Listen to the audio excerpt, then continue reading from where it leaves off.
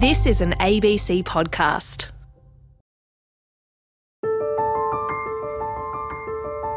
In the mid-1950s, a man called Francis Watlington was working for the US Navy.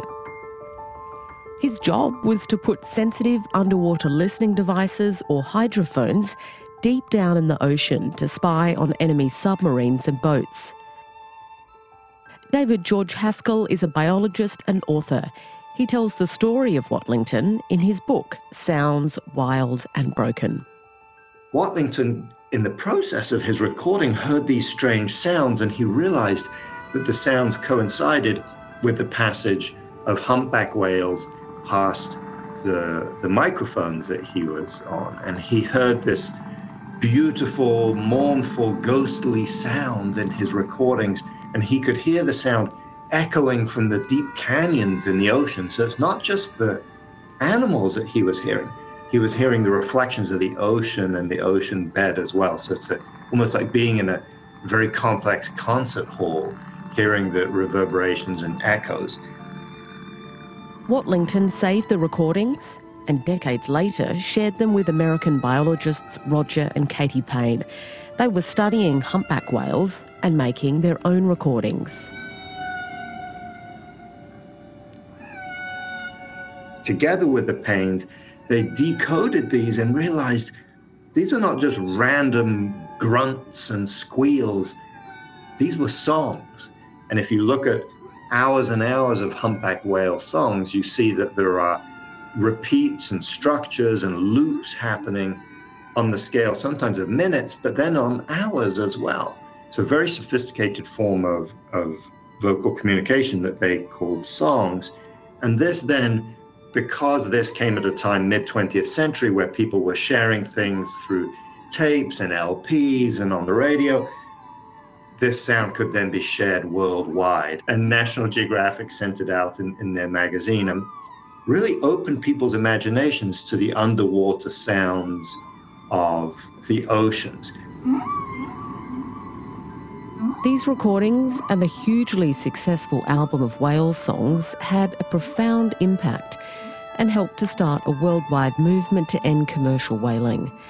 And what's extra special about this story, Francis Watlington was a descendant of European whalers.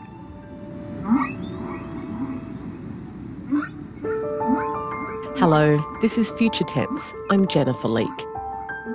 Since those whale calls were first captured in the 1950s, our oceans have become a lot noisier. Huge cargo ships, echo sounders, sonar and seismic air guns, as well as all sorts of construction, are creating noise pollution, which can be high intensity and acute, as well as low level and chronic. Orcas, or killer whales as they're sometimes known, if they're within a few hundred meters of a great big container ship, their ability to echolocate, so send sound waves off and then receive the returning sound wave, which is how they find their food, their ability to echolocate is reduced by 95%. So effectively, we've blinded them.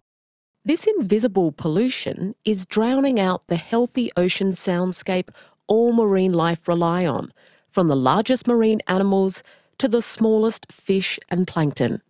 I'm Richard Sabin and I'm Principal Curator at the Natural History Museum in London, working specifically with marine mammals, whales, dolphins and porpoises. Sound pollution is the one that I think underpins everything. It's pervasive, it's incredibly pervasive. It reaches parts of the ocean, as I say, that us humans with our whaling fleets weren't present in. And it's not just whale species that are under threat. It's a huge number of the species that live in the oceans. Everyone has done a great job in raising awareness of things like plastics and floating debris that we know is out there in the oceans and the harm that that's causing. That's a visible pollution. Things like oil spills, that's a visible pollution. Sound pollution is largely invisible, and I think that's why, to humans anyway, certainly not to cetaceans and to other marine organisms who can actually hear the sounds that we can't. But it's something that has really come to the fore, I think, specifically because there has been such an increase in things like construction of offshore energy plants, wind turbines being anchored to the ocean floor, subsurface mining of the ocean floor, coastal developments, all kinds of projects that actually have an effect directly on the ocean. Sound travels a lot faster in water, particularly in the ocean's deep sound channel. Professor Christine Erb is a physicist specialising in underwater acoustics. She's also director of the Centre for Marine Science and Technology at Curtin University in Perth. Sound doesn't propagate equally in all directions. So if you have a sound source, let's say a ship or so, it doesn't propagate in straight lines. Sound rays, or the sound propagation paths, they bend underwater. And they bend as a function of the temperature and pressure underwater and salinity. And basically you can trap sound in the so-called deep sound channel.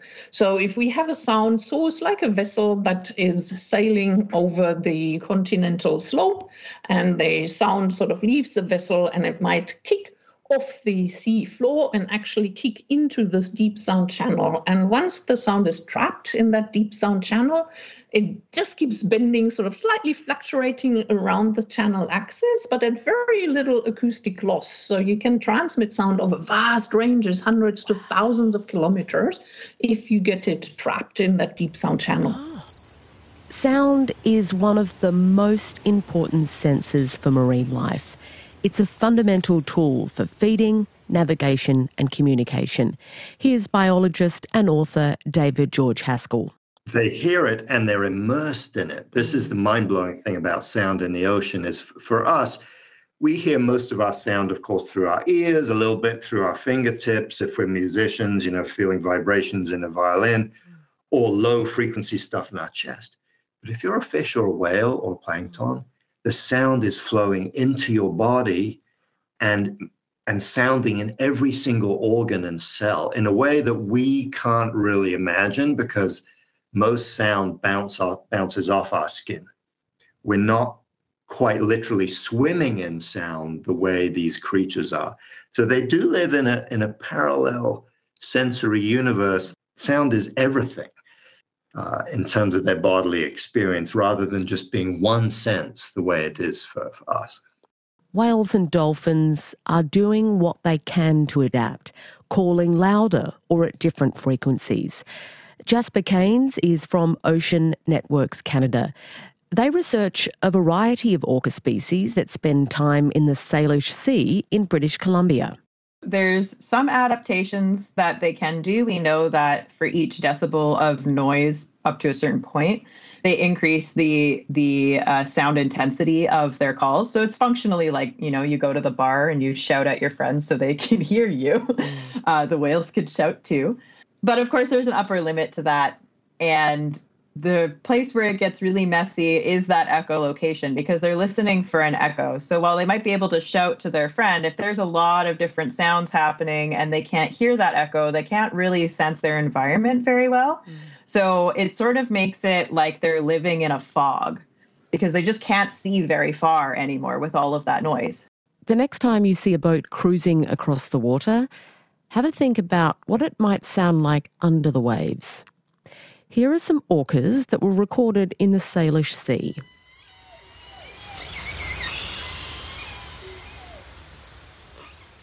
And here's what they sound like with boats in the water.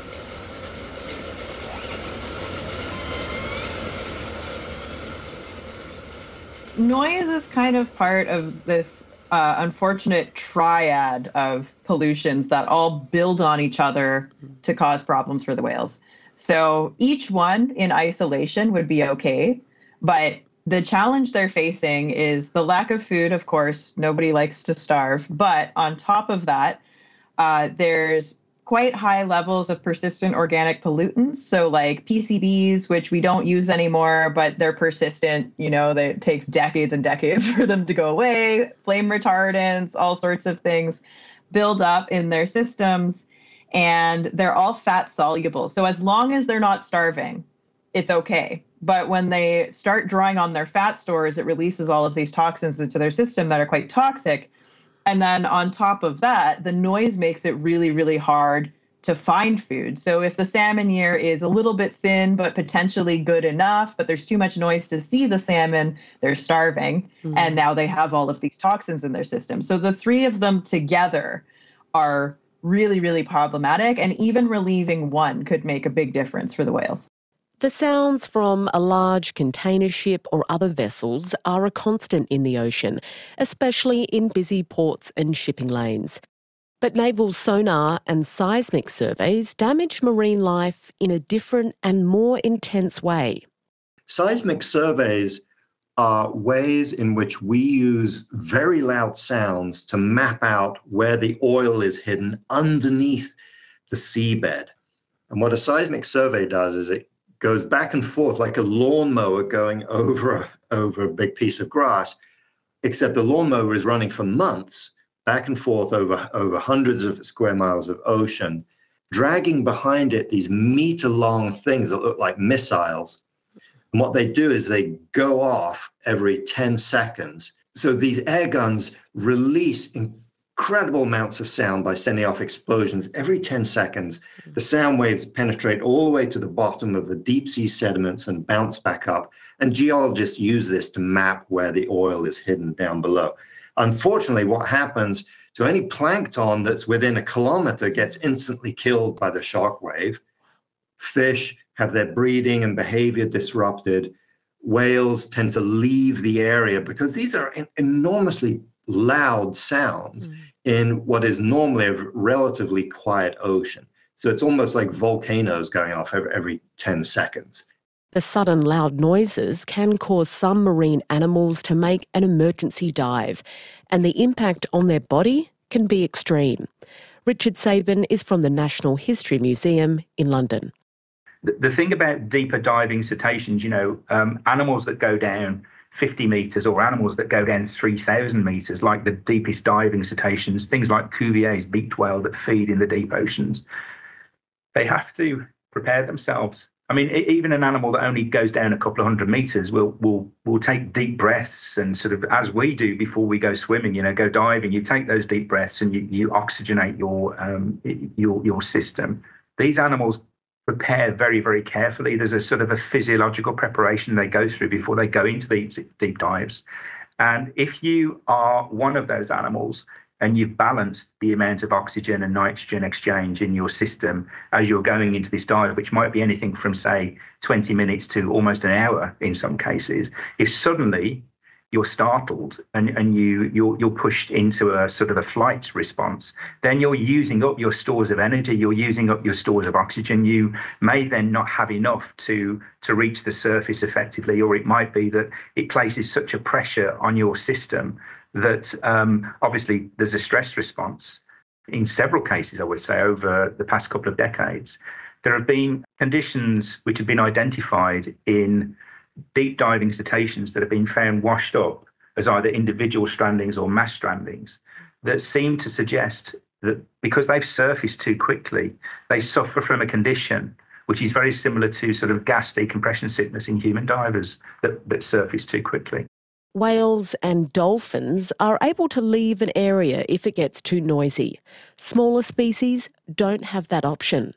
Lots of the fish that breed inshore and the marine invertebrates that form the foundation of the food chain, they don't have the option of moving. And there are now hundreds of studies that have shown that when it's very noisy, their mating behaviors are disrupted, so they can't breed as successfully.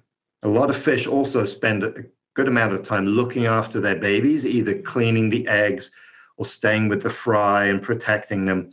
And those parental behaviors are also disrupted. And when a predator comes, they're desensitized to the predator, so they don't take appropriate defensive action. So in all these, the addition of all these little behavioral changes add up to a very tough life for many of these creatures. And it's enough in some cases to mean that life is no longer viable there. For other species, it means that their population's productivity is not as high. Noise pollution in the ocean can lead to a build-up of stress-related chemicals. It's been linked to growth suppression, lower fertility, and a poor immune system. Richard Sabin was involved in research which explored how the earwax from a whale can reveal the level of stress it's been exposed to. We were looking at these waxy earplugs that actually form in the ear canals of large whales, blue whales, fin whales, humpback whales. And these plugs actually lay down material throughout the course of an animal's life. And actually, by taking a look at the layers of that material, which roughly correlate to around about one calendar year, you can see what the animal was sort of experiencing in its life in terms of its health, in terms of its stress response. And we were looking specifically at stress responses. We managed to find earplugs from the Natural History Museum and from the Smithsonian in the USA to basically produce a timeline from 1870 through to about 2015. Wow. An overlapping series of earplugs in the same way. Can make the comparison with tree rings. You know, you take slices through trees from different points in time and you construct a time series. We did the same thing. It was a pilot study to see if we could see changes in those sort of background levels, the normal levels of cortisol, the stress hormone that you would expect to find. And through time, we saw those changes corresponding with things like the peak of commercial whaling and a trailing off when you saw the moratorium, the end of commercial whaling. But actually, since the 1990s, those background stress levels have increased. We could see from the amount of stress hormones present in those earplugs. And it's a generally held a theory now that what we call sublethal stressors, things that are happening to these animals in the oceans in the background that are causing constant stress, they're much greater now than they ever were back in the days of commercial whaling. And of course, if you're under constant stress and elevated levels of stress, it doesn't make you feel great. It can lead to ill health. It can cause problems with your immune response. Certainly with cetaceans, it can lead to problems with pregnancies, either being able to get pregnant in the first place or to actually go full term. You're listening to Future Tense. I'm Jennifer Leake. Awareness around noise pollution in the ocean is gathering pace, largely because it's become a lot easier to listen and record underwater. Earlier this year, for the first time, divers recorded the sound of a stingray. We're also getting a much richer understanding of the sounds that can be heard underwater. Have a listen to these snapping shrimp, or this collection of fish calls.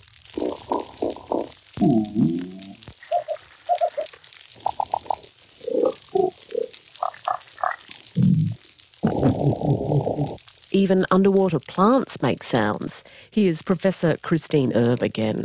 So plants underwater, when they do their photosynthesis, they emit bubbles. So you can actually record that. So seagrass plains will be bubbling doing photosynthesis. So you can listen to the amount of photosynthesis happening and you can listen to the health of a seagrass plain. So I find that quite cool.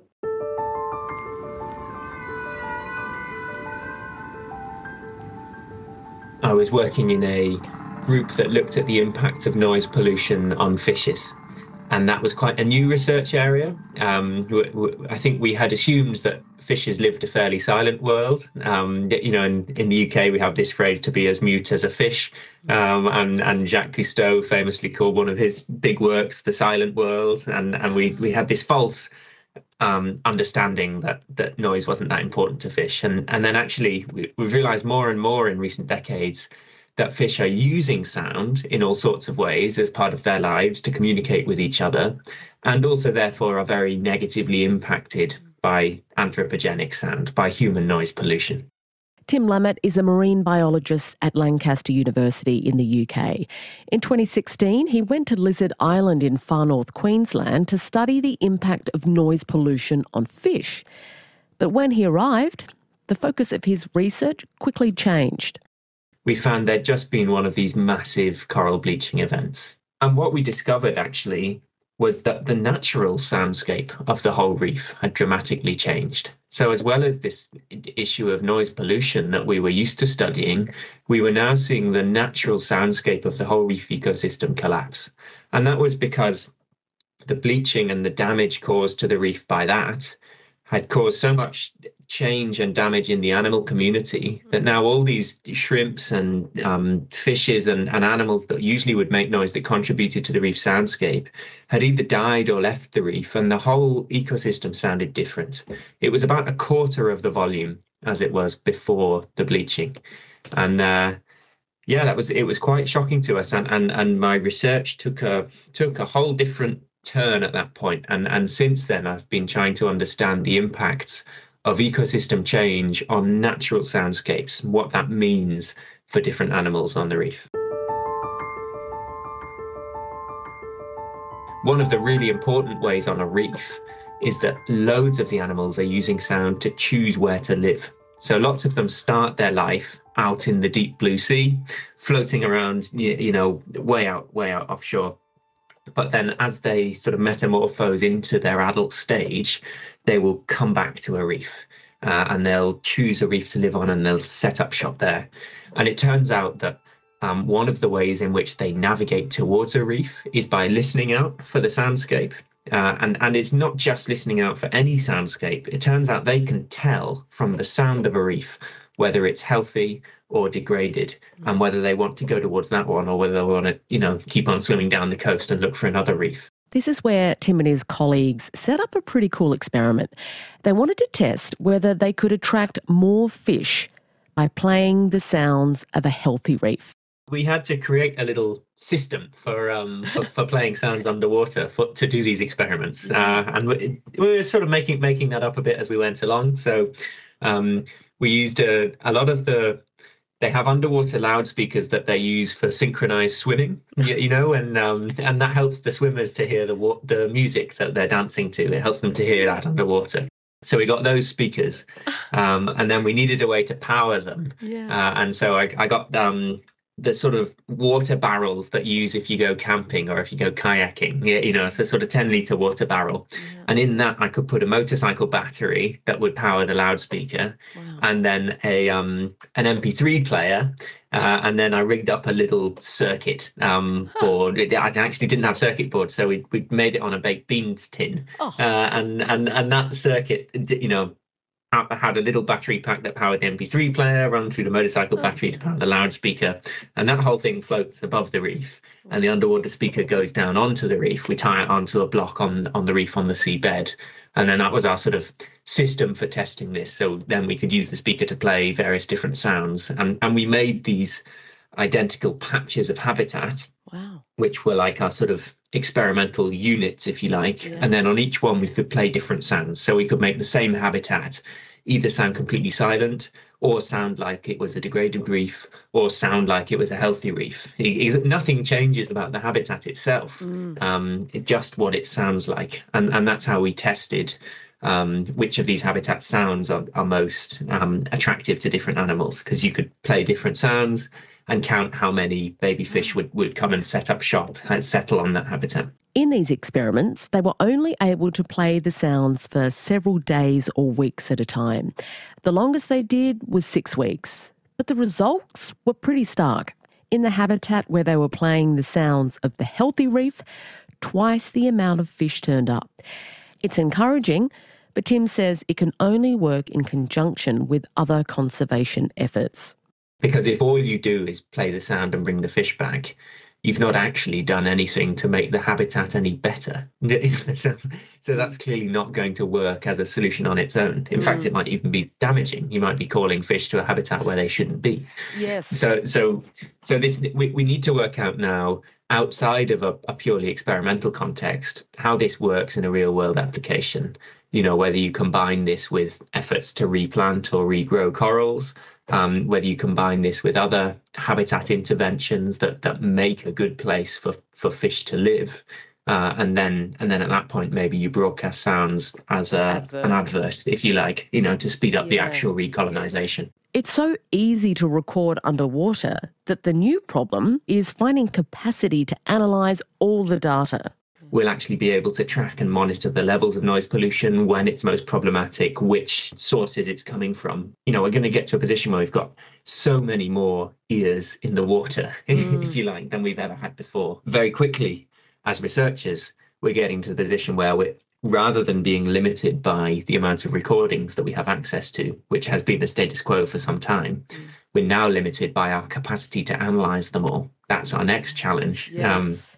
Now, quickly getting to a position where we've got more information than we have the capacity to be able to do anything with it. Yeah. And so we're starting to look towards next generation analysis tools as well, which is really exciting. So starting to work with artificial intelligence algorithms, sort of deep learning, that sort of thing, to process some of these rather than doing all our analysis manually, which is what we used to do.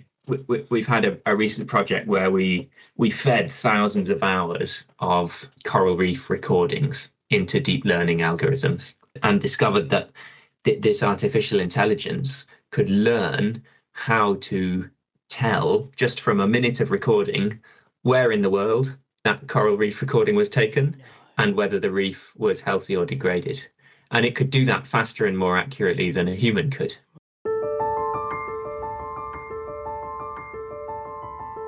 There is reason to be optimistic about the problem of underwater noise.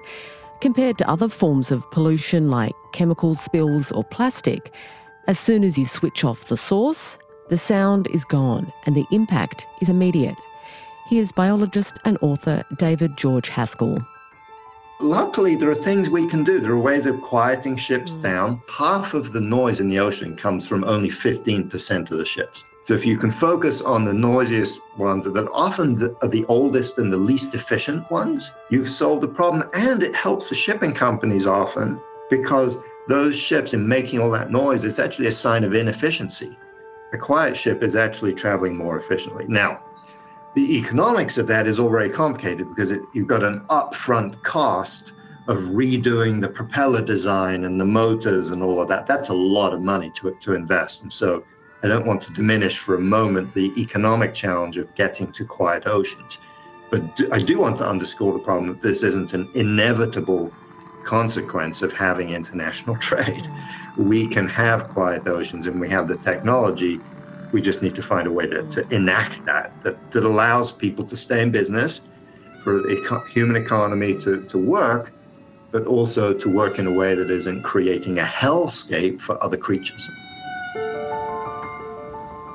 It's amazing the power that some of these soundscapes can have. People find them very, very emotional. The sounds of nature like that. It's like when you go out and you walk through a forest and you hear the birds singing, or you know, at night you hear all the insects chirping, and you know, to hear the sounds of ocean life in the same way, I think can be very beautiful and very moving.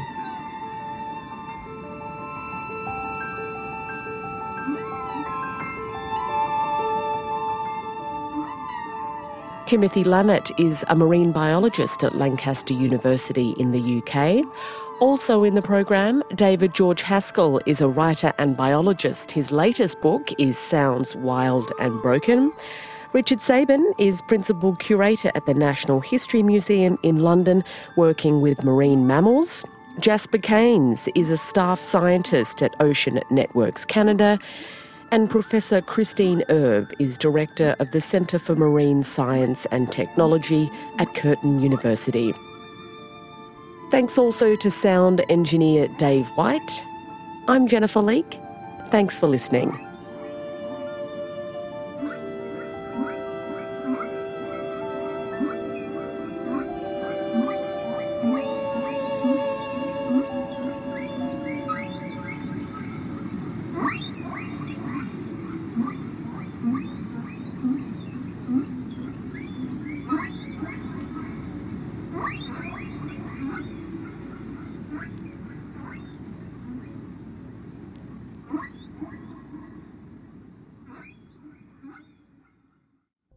You've been listening to an ABC podcast. Discover more great ABC podcasts, live radio and exclusives on the ABC Listen app.